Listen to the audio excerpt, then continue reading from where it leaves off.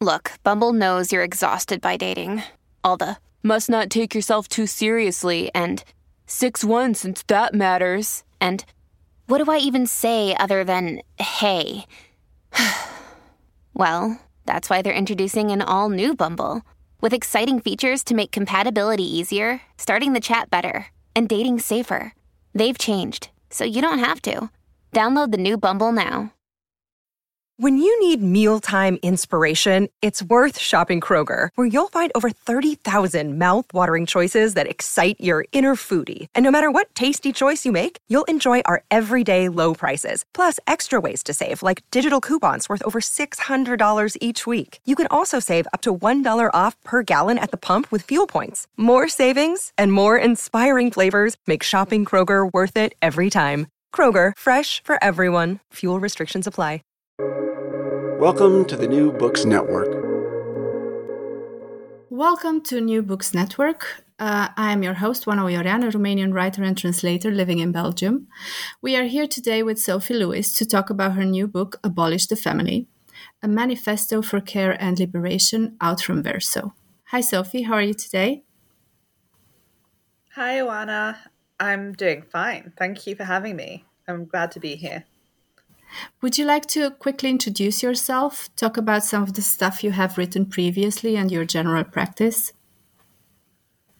Oh, thank you. Sure.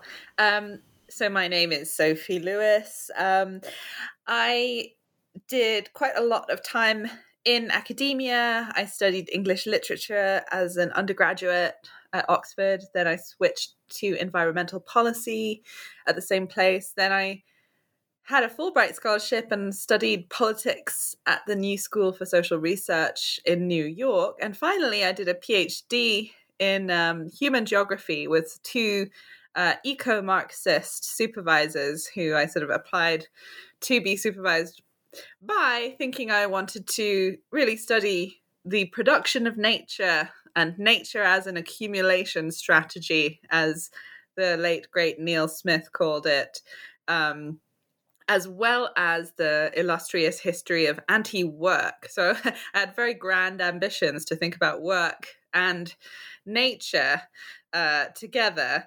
And what ended up happening was that I looked at gestational labor, as I call it, contract pregnancy, the commercial gestational surrogacy industry, and also unwaged pregnancy during my PhD. And after that, I basically kind of slowly fell out of formal academia and wrote a book, Full Surrogacy Now, Feminism Against Family.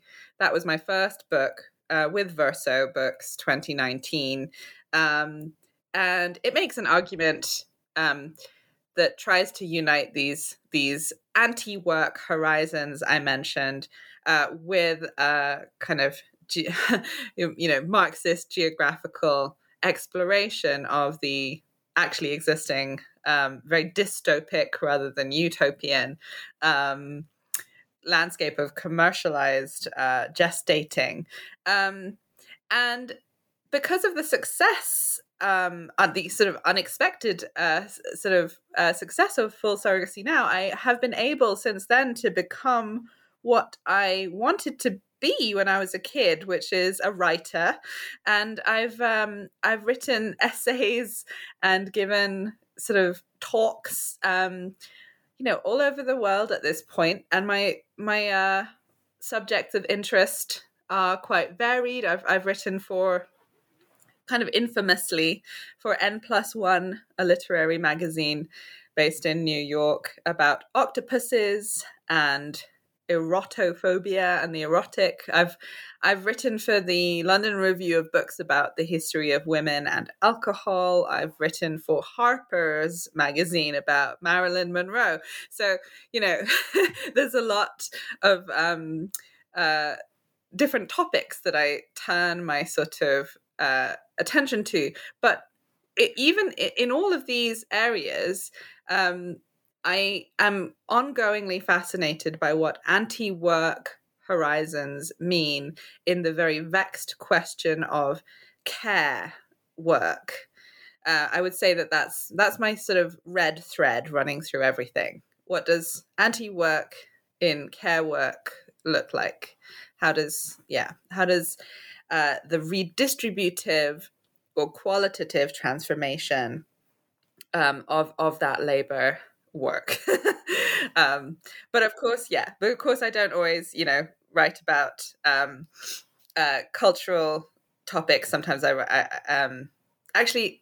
Can you edit this, Oana? Are you able to cut certain kinds of waffle No, I have out to, or not? I can tell them. I can tell them to cut it. I can ask the people at the New Books Network to edit it, maybe. But what do you want to edit it out? Oh, I see. I'm sorry. Just that last. I just realized I should have shut up the last few seconds. I should have. When you opened your mouth to follow up, I should have just shut up. No. Go ahead. I love listening to you. And as a side note to our listeners, that octopus essay that she mentioned is just amazing. I really, really loved it. But before we start, so now you ended up with family abolitionism, which is also actually anti-work politics. Let's put it that way. But before we start on it, can you tell me about the book's dedication to the West Philadelphia Cemetery Commune? Because it really drew my attention. Oh, the dedication. No one's asked me about that. Gosh. Yeah, well, to be honest, that refers to the combination of sort of visa wedding and collective, omnidirectional marriage ceremony that my partner and I had with many of our comrades, where the ritual practice was a surprise to all of us. It was directed by one of our closest loved ones, and she invited everyone who felt interested in participating in that to sort of get married to everybody else around the two of us. So it was a kind, we don't imagine that we escaped the relationship with the state that is marriage. However, to the extent that we were able to throw a party, which is the nice part of marriage, we made it a sort of participatory ritual that we didn't really control very much in advance. And everybody ended up sort of, quote unquote, marrying themselves to everyone else. That's nice. Nice. That's what the dedication is. So on that note, let's start with the rest of the book. Let's talk about how we, the left, are trying to take grandma away, and what you call the scariness in all real revolutionary politics. Yes, thanks. That's such a great way of phrasing the question, Oana.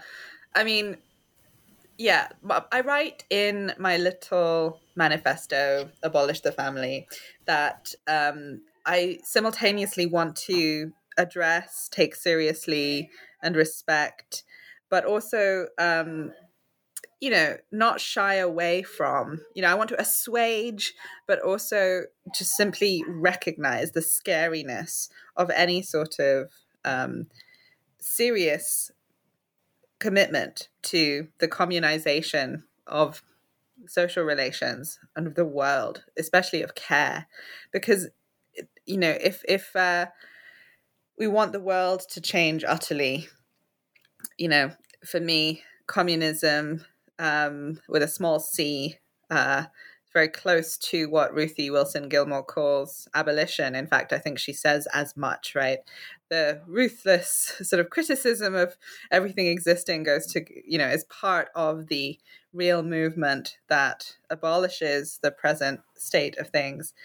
We have to be willing to understand that includes us, that includes our very subjectivities, our consciousness, our identities, our sense of self, the way we are manufactured as, quote unquote individuals, is currently the family. And so, asking people to think critically about that anthrogenetic process, anthrogenesis is the word I'm currently thinking about, to simply mean the production of human beings, human bodies. We have to be able to at least suspend that discomfort and that fear, I think, recognizing that, well, according to Kathy Weeks, the anti-work philosopher and feminist who has written very generatively about the history of family abolition and feminism recently in the journal Feminist Theory, we may not currently be fully able to, let alone desire, the post-familial, post-capitalist future. We may not even be able to fully desire it in the present, and yet we can orient ourselves towards it. It's a long road. The radical poet Diane di Prima talks about, in one of her poems in the Revolutionary Letters, she talks about picking up the work, someone else will finish. That's the kind of, not necessarily melancholic kind of long haul that we're talking about if we want to be serious about transforming not just the traditional factory that Marx revealed as the hidden abode of production, but also what Jordi Rosenberg calls the hiddener abode, the social factory, the family, right? The naturalized, invisibilized workplace that is, very much a part of the cycle of capital accumulation and which also needs to be revolutionized.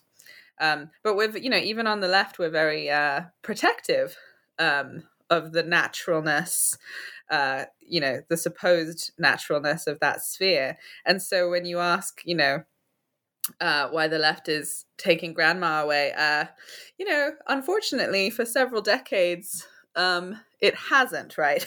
I mean, I'm joking. No one's grandma should be taken away. Abolition is not about the separation of people. On the contrary, it is about the possibility of being together, being joined together for the first time in history, I would say. But, the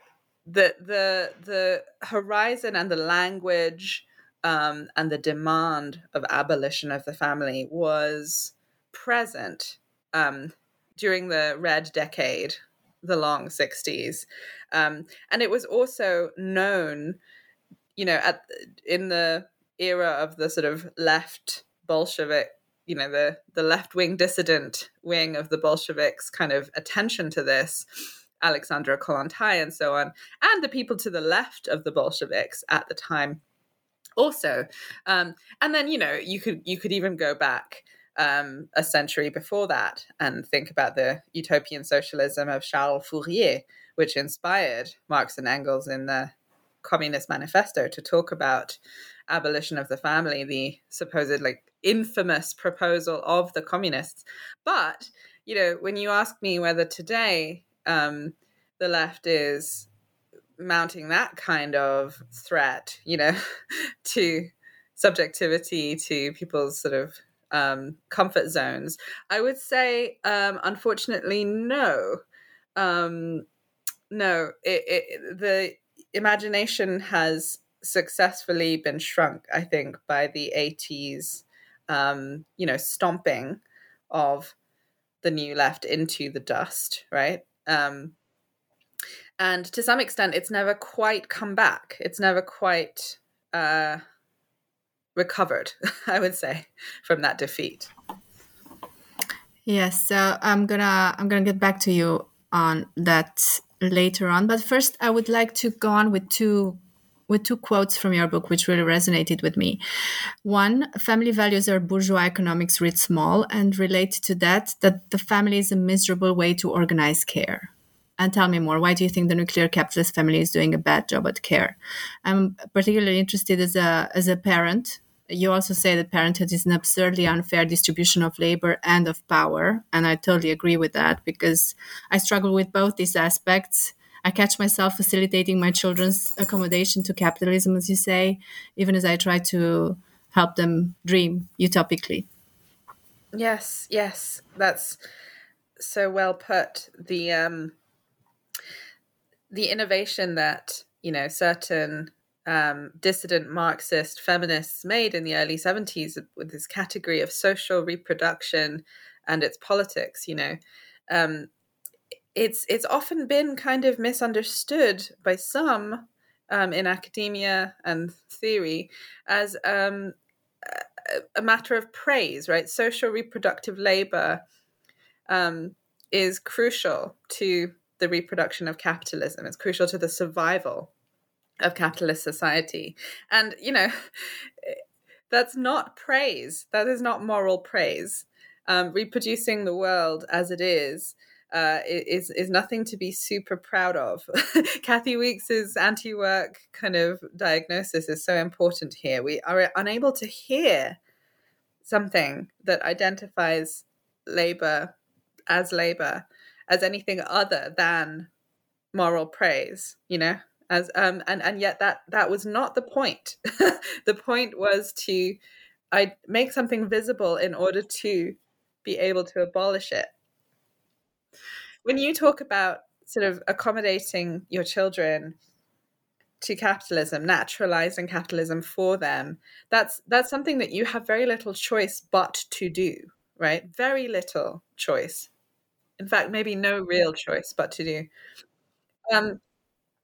And there's this duality, right? You're in all social reproduction, we're reproducing the world as it is and reproducing, people who are not entirely within capitalism. We're reproducing comrades and we're reproducing workers at the same time.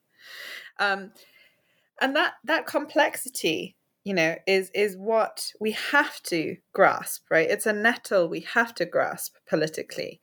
And we have to be able to move as a left beyond the ongoing reluctance to think about, revolutionizing that intimate sphere, and taking it seriously, perhaps prioritizing it really, in a sense. The family is doing a bad job at care, in the sense of, flourishing among human beings, right? It's not doing such a terrible job in terms of caring for the needs of the market and the state. That's one sort of specification you have to give, right? It's an unbelievably bananas, to use a technical term, distribution of responsibility, power, and labor. It maximizes labor for us in a way, while giving, maximum profit and benefit to our bosses, and our governments who need to administer us tidily, and surveil us to an extent in these administrative units that we've created, the private nuclear household. That there's great profit to be generated from the isolation of people within private nuclear households. And there are all kinds of dimensions to that. Some of the most obvious ones are just the multiplication of, commodities and consumer needs. The fact that every household has a laundry, every household, has a kitchen, and so on. In the past, there were even moments of social democratic state realization that this is, totally illogical. The UK government stated officially during World War II that private production of food, for private consumption is not just nutritionally non-optimal, but sort of economically and socially irrational. And so, you have these moments where the illogic of the private nuclear household kind of peeks through, even because of the war, right? The wartime suspension of, capitalist business as usual to an extent. So these huge dining halls and canteens were kind of rolled out to give millions of people the experience of, fine communal dining, 3 times a day, which really changes people's subjectivity and their sense of what their needs are. And I wanted to kind of, offer you this sense of needs as one of the central rubrics for family abolitionist struggle, enlarging our sphere of needs as the practical task. The welfare rights militants of the US in the 80s used this language. They talked about growing rich in needs. And I think it's a useful way of sort of helping people think about what might be at stake. Currently, we direct our needs towards the private realm almost exclusively to be met, right? Whether it's, emotional needs or physical needs, spiritual needs, needs for therapeutic care and so on. We direct our needs into private arenas, right?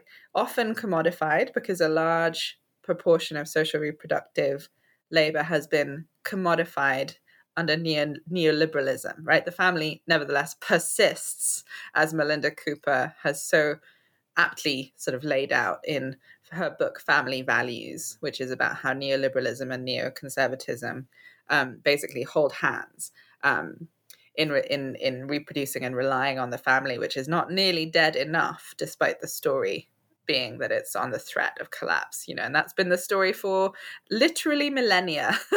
Something about the family is always on the brink of collapse discursively. That's part of its functioning as a technology, as a sort of material, ideological, and juridical technology for the ordering of populations. Yeah, I might have lost my thread a little bit there, Oana. Too many. No, that's great. That's great. I think you touched on the main points. But to get back to, let's say, abolitionist politics, you also explain in the book why merely calling for an expanded family or a reformed family, which might be more palatable for some, rather than straight away to abolish, is not enough. Could you sum up that argument for us? Yeah. Well, okay. It makes no sense to call for the expansion of organized scarcity. If you recognize that, the family, which I define as the form that the privatization of care takes in a class society, i.e. the societies we've known up till now, it makes no sense to talk about,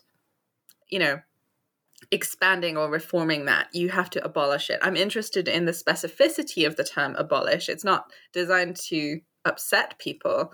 Abolish is a very, special word because of its simultaneous meanings of transformation, destruction, and realization. Of course, there is a destructive element there. I think we have to be able to face that, the negation that is necessary of the sorts of, sentimental and material priority, the ideological cult, of familism, the notion that, genetics is real, right? That we really do, in fact, reproduce ourselves, and that we gain immortality, not to mention sort of property in our children. These are fantasies that we need to be able to, negate and criticize, I think. And there is a destructive element.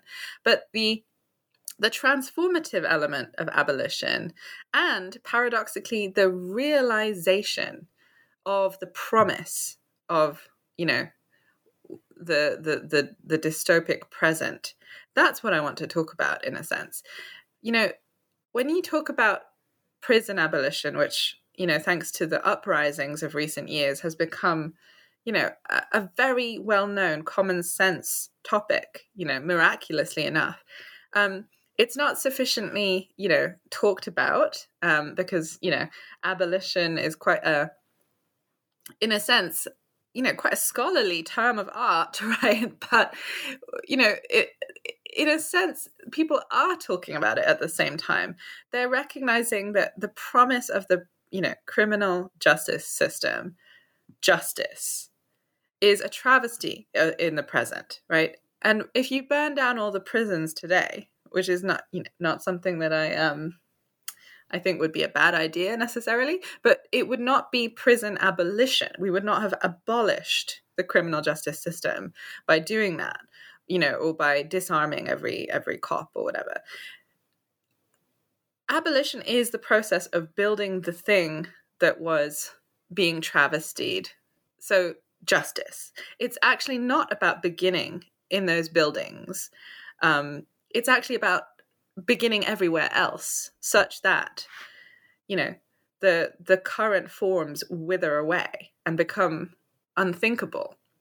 The same goes for the family, right? I don't suggest, this is my little joke, don't try this at home, kids. Family abolition is not something you go home and, try and, transform, relationships for in the currently existing private nuclear households of the 21st century, right? No, it's actually, in a sense, probably going to end up sounding quite bread and butter, like social justice struggles and left movements, right? Anything that directs our needs into the common sphere, anything that provides for people infrastructures of nurturance, whether it's food, whether it's forms of education or therapy or healthcare, free transit, the right to the city, stuff that meets people's needs outside of the private sphere. That's what I'm talking about when I talk about the path. And so whether people want to hear it or not, and whether it's a good thing or not in their minds, a lot of actually existing campaigns and mutual aid networks and movements are already sort of, abolishing the family by making it possible to have people's needs met outside of their families. But I would, that's what I'm sort of saying about the need to think about abolition rather than expansion or reform, because, the tricky thing is, of course, the family has many different meanings. I insist, on defining it, which is quite valid and certainly has a lot of precedent, right, in academia, but it's the form that the privatization of care takes currently under capitalism. And that it's not a synonym, of, kinship practices. However, we can talk a little bit more about how I think that the language and metaphor of kin making and kinship ultimately, has too strong ties to the family as a property form to be particularly useful, I think, for truly liberatory politics. But I'm not, I'm obviously not suggesting that, I hope it's obvious. I think it is, that I'm not suggesting that the sort of relationships that people have that they might use familial language to think about are somehow, wrong or bad. I cannot stress enough, the family is a sort of shield that people take up, to survive a war. And, we don't really have a choice, to be honest. Especially racialized, marginalized, colonized people, who had the family imposed on them via, for example, the Freedmen's Bureau, in the United States, imposed, marriage on the descendants of captive peoples once after emancipation, or, the Bureau of Indian Affairs imposed, male-headed patriarchal property-owning household forms on, the indigenous people of North America. And in the wake of that, right, there is a particularly, acute sort of desirability for family abolition, a proximity to it, a deserving of it, and a long history, in a sense, of resistance to the imposition of family, right? But there's also, a particularly acute sort of forced attachment to it for survival. The family is truly the only thing that people have got going on for the purposes of survival in the present. That's what makes it such a visceral, painful sort of thing to talk about trying to, unseat, to almost like rip it out from our very bodies, is a truly, truly terrifying, philosophical and political proposition. And I think, I think I'm attentive enough to that. Although it's never going to be easy. Who knows? You have a very helpful section in the book that sort of reviews practical attempts at abolishing the family, from structurally queer living to state policy. You talk about Black non-nuclear kinning and polymaternalism. We have had the Jean Hotel, you've already mentioned Alexandra Kollontai, also one of my favorite revolutionaries. We've had wages for housework and against housework. And I don't know if you're following at all. More recently, we have the new Cuban family code, which seems to expand the family or what the family means. But it's definitely, yes, you want to comment on that? I'm wondering if this can come from above, or it's sort of the kind of politics that has to come from below before we can actually achieve. I think that's a great question.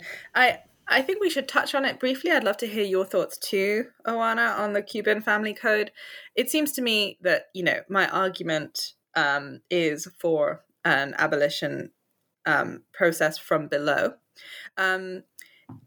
However, there are conditions of possibility that are more and less favorable, right, for the sorts of communization of care, that we're interested in. I think the Cuban family code struck me personally as a very desirable step, and I was interested in the processes that were quite, democratic. The referenda that kind of generated it and seemed to channel people's real desires for the way they wanted to live and relate and be recognized, by the state. So I felt that it probably helps produce, not just appetite, but material, conditions of possibility for more radical practices and processes.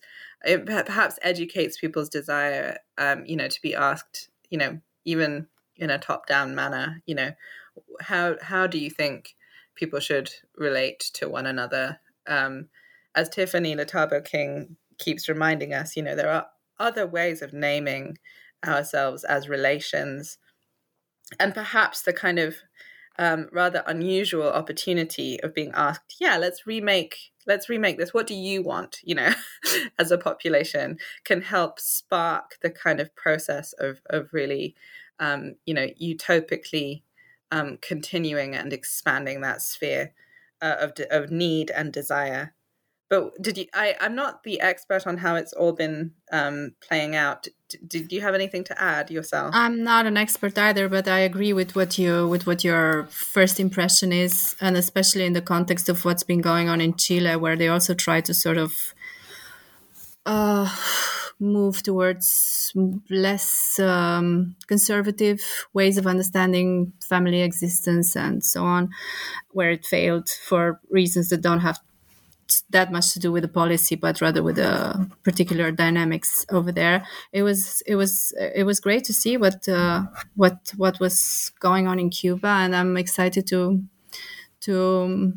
keep an eye on that and to see where it's going and how it unfolds.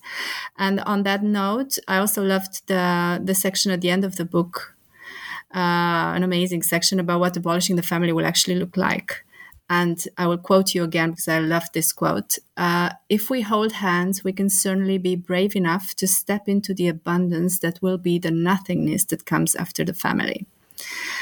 Maybe you want to expand on that, and also on, because you mentioned vocabulary, on kin, kith, and comradeliness. Yeah. Well, I borrow this directly really as an answer to the question, what will come after the family? Because that's really what people want to know.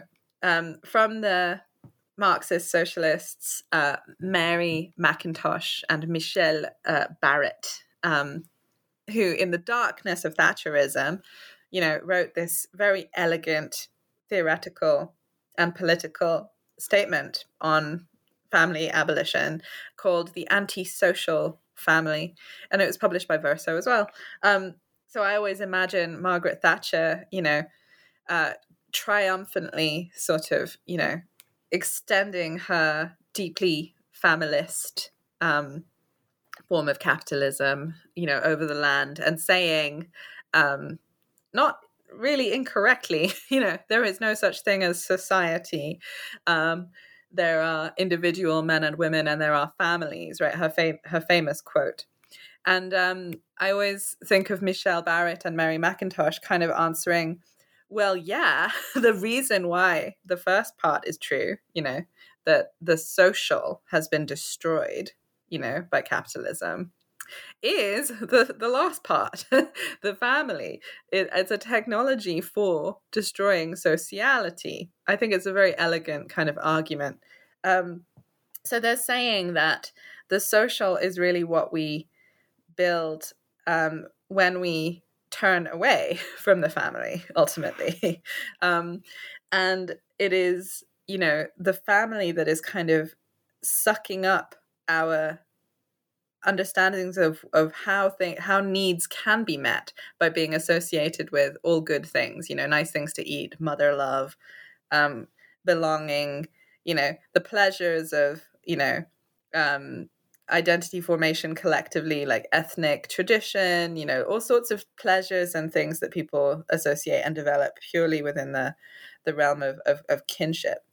And so, yeah, they say that people were always asking them, what could possibly come after the family, and they insist on saying nothing.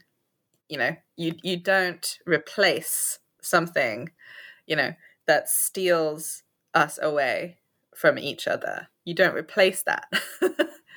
And I think it's a lovely answer. And so I basically reproduce it and say, it's the nothingness outside of the family that we need to start understanding as abundant.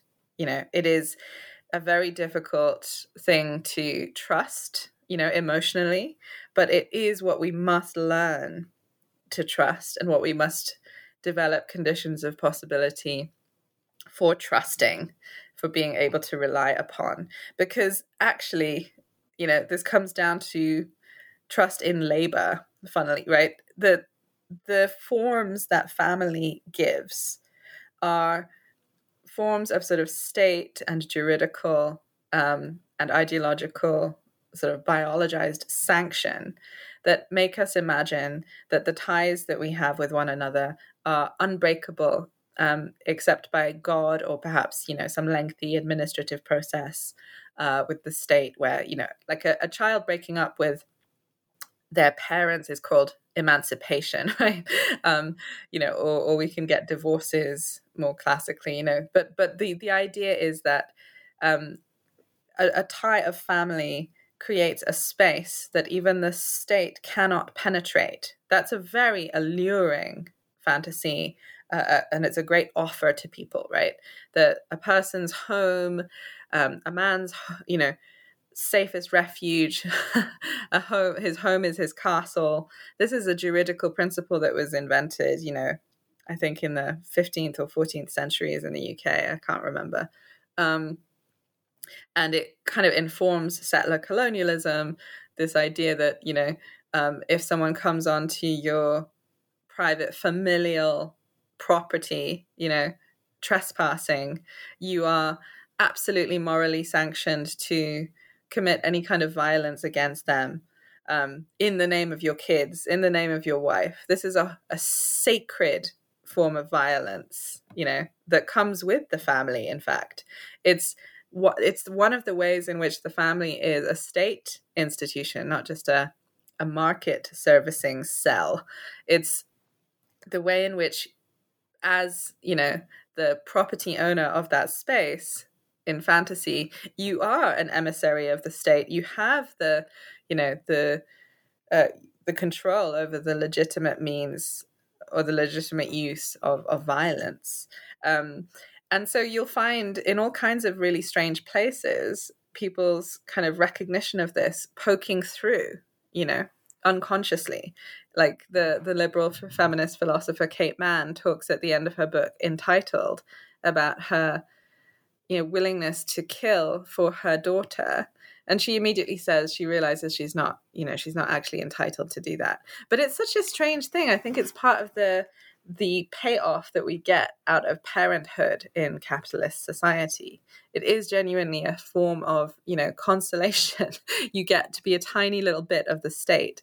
And if anyone, crosses your threshold uninvited, that state-sanctioned violence is actually, yours, to determine and to mete out if necessary. But of course, this whole setup, this invitation, this promise about the family is a lie, isn't it? It's never been actually available to proletarian families, racialized families, Black and, immigrant, indigenous families. The state does penetrate those boundaries all the time. The monstrosities of the Child Protective Services, apparatuses, the very long and blood-stained history of state child removal, the settler colonial stealing of children, the ongoing, process of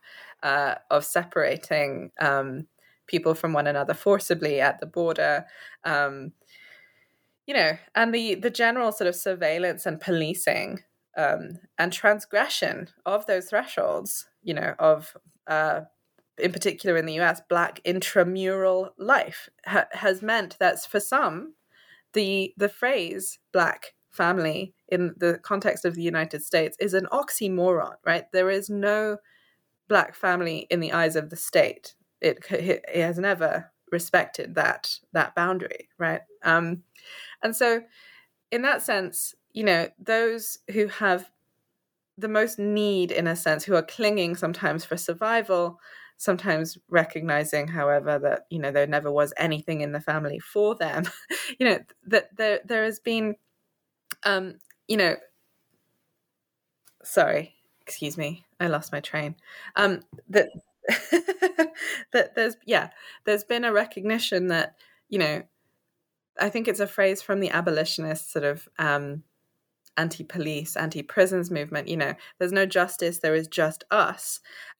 It sounds like a sort of scary thing, but the sooner we realize in a sense that, nothing, not the family, not the state, nothing is coming to rescue us or validate us or sanction us or catch us, perhaps the better.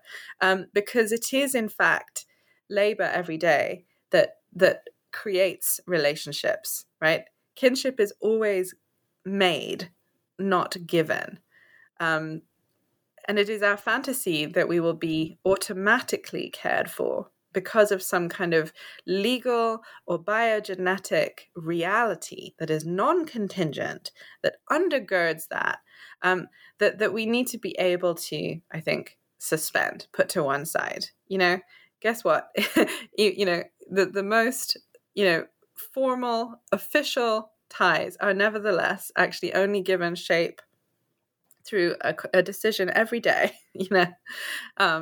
to enact them via labor. And so, we're already as precarious as we could possibly be, which is the good and bad news. And so that's what I mean about stepping forward into that scariness together, holding hands and recognizing that, that it is, our labors that creates relationships. Even if we make containers for some of those, and I'm not saying that we might not, decide to make forms of belonging and name them, and I'm certainly not against somehow the intimate sphere, right? But I think what is needed, especially, in the transition, is an especially strong emphasis on the fact that, it's us making these forms every day, not some sort of story about blood or seed or gene, or marriage or what have you. Right. You mentioned earlier in the interview that you're not very optimistic about the present family abolitionism moment, and I was curious to know, because you're just back from your European book tour. I think you were in Europe to promote the book, and you mentioned in your book that for a while it was the central demand, excuse me, of women's liberation. It was first defeated, then actively erased. But you say in the book, now we are again in a moment of abolition fervor. Should I understand that this extends to the family as well, or do you refer to other types of abolitionisms, like police and prison abolitionism is clearly catching on in Europe as well? But I'm curious if you have something hopeful to say about what you noticed among the comrades in Europe. Oh, yeah, I was astonished and humbled and delighted at how much, there was clearly conversation going on, not just about my work, but, also reading my work, but just extending it, applying it, developing it around abolition of the family.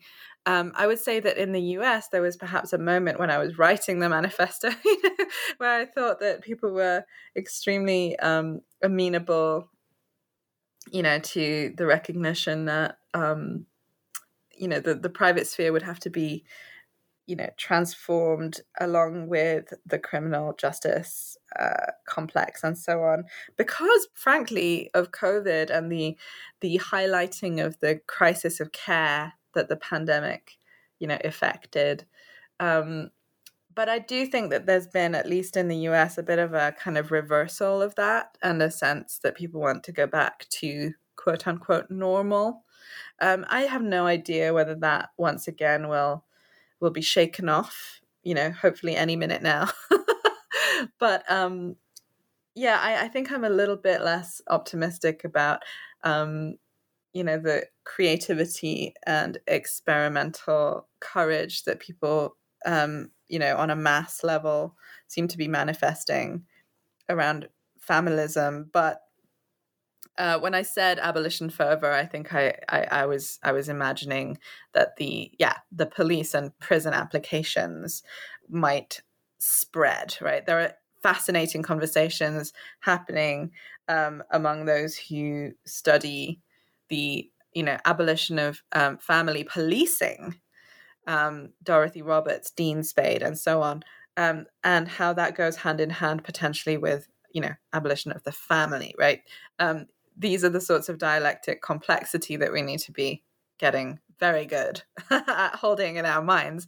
You can, defend people who happen to be in families against brutalities and atrocities like the family policing, edifice, and at the same time denaturalize the family.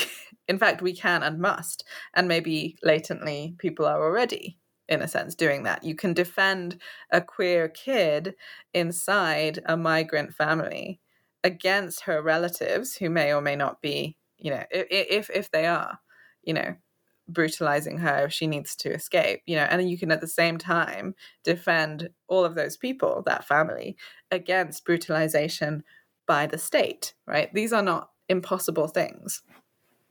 We do not have to march under banners that naturalize, the sanctity of family. We don't have to, I think, proclaim that families, quote unquote, belong together, and that the thing that we want to stop is family separation. I'm not, I have marched under those banners, like any decent person, to protest the violence of the border apparatus in the in the United States. But I think really it's quite easy to make that switch. People recognize that what they actually mean is, stop the brutalization of people, or perhaps even, disarm the border, abolish the border, stop separating human beings, stop, preventing people who want to be together from being together.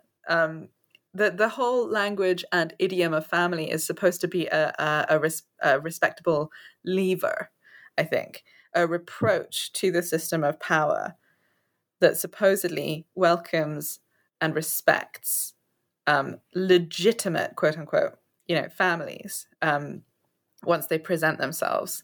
The fantasy is that once admitted, they will be, afforded all of the sort of wages of familiality that America offers to families. But this just, this isn't how it works, right? And that veil can quite readily and easily be pierced, in my opinion. Thank you. I think we've taken up already a lot of your time.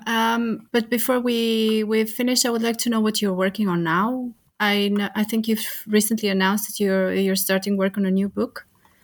Yes, I'm writing a book that is tentatively, well, it's either going to be called Bad Feminisms or Enemy Feminisms, or potentially The Feminism of Fools, how some feminisms hinder feminist liberation. And the phrase, feminism of fools is a reference to the phrase socialism of fools, which is, an analysis that I find very useful about the truncation of anti-capitalist critique. So what people meant when they said that was, in the 19th century, was that people have a little bit of an inkling about capitalism and they take a wrong turn and start talking about Jews.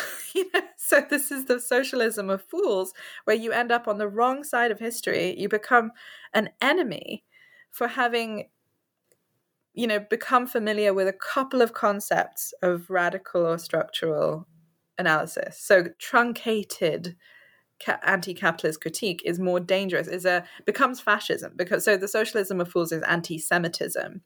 My analogy, and it is gonna, be an imperfect metaphor, but the feminism of fools is where people end up in very carceral, potentially, violently annihilationist, anti-trans sorts of positions, historically also eugenic positions, nationalist, imperialist sorts of positions, having, realized often in quite sort of fervent ways that something is wrong with regard to sex and gender on this planet, which it is, but I want to make an intervention where I look at, I'm thinking 6 different archetypes. That's my plan currently, but I keep adding more chapters, where I explore the history of feminism as in an almost like warts only way. I do think that there's been a proliferation of books recently about the failures of quote unquote white feminism, right? It's become extremely, I almost want to say fashionable, to denounce and to criticize white feminism. And I think a lot of those books are useful.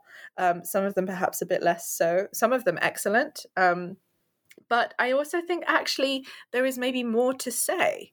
There's actually more to say than identifying and denouncing white feminism, because in fact, it's not just the whiteness, although the whiteness comes up in all, I think, of the bad feminisms that I'm looking at.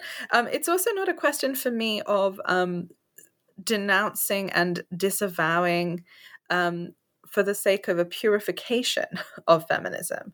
Rather, I want to clarify the terrain so that instead of, as I did as a teenager, constantly assuming that, the feminisms that we see that are reactionary are somehow, quote unquote, not real feminisms. That's a very tempting move. I've made it a lot of times myself. A lot of people like to say this, TERFs are not real feminists, or, that's not real feminism. In fact, this isn't working out. This isn't getting us very far. I think I'm hoping to contribute something that makes it really clear that the history of feminism is so capacious as to contain within itself its own enemies. And there really are enemy feminisms, which is not to say that there are probably any totally quote unquote unproblematic, angelic feminisms or something. But I do think that some level of confusion could be averted by identifying the ones that are actually in and of themselves anti-liberatory. So I have a chapter on the femo-nationalist, a chapter on the white slave, a chapter on the adult human female, a chapter on the hetero-pessimist, actually, although I think that might be less enemy than sort of, mistake. I've got one on the dirt bag, and of course I've got one on the girl boss, who in some senses is a bit of a dated figure at this point, although I think I want to argue less so than we might wish. And I want to also articulate a kind of critical utopianist feminism in the tradition of feminism against cisness, which my friend and comrade and the extremely brilliant Emma Heaney talks about. This is her phrase, feminism against cisness, and an anthology is forthcoming soon with Duke under that title. I'm hoping that in every chapter I manage to convey the struggles that are also doing this same terrain completely differently. So I'm going to be speaking about feminists against cisness in my chapter on adult human females, and I'm going to be talking about anti-imperialist feminist struggles in my chapter about femo-nationalists and so on. Thank you for asking. Thank you, Sophie, for taking the time to talk to me today. And to our listeners, do get Sophie's book out now from Verso, as well as her previous book, Full Surrogacy Now, soon also available in Romanian in my translation from Fractalia. And also make sure to look for everything Sophie writes, because in the tradition of great communist writing, her sentences are also a complete delight. I am Oana Oiorean, and I wish you a great day. Bye-bye.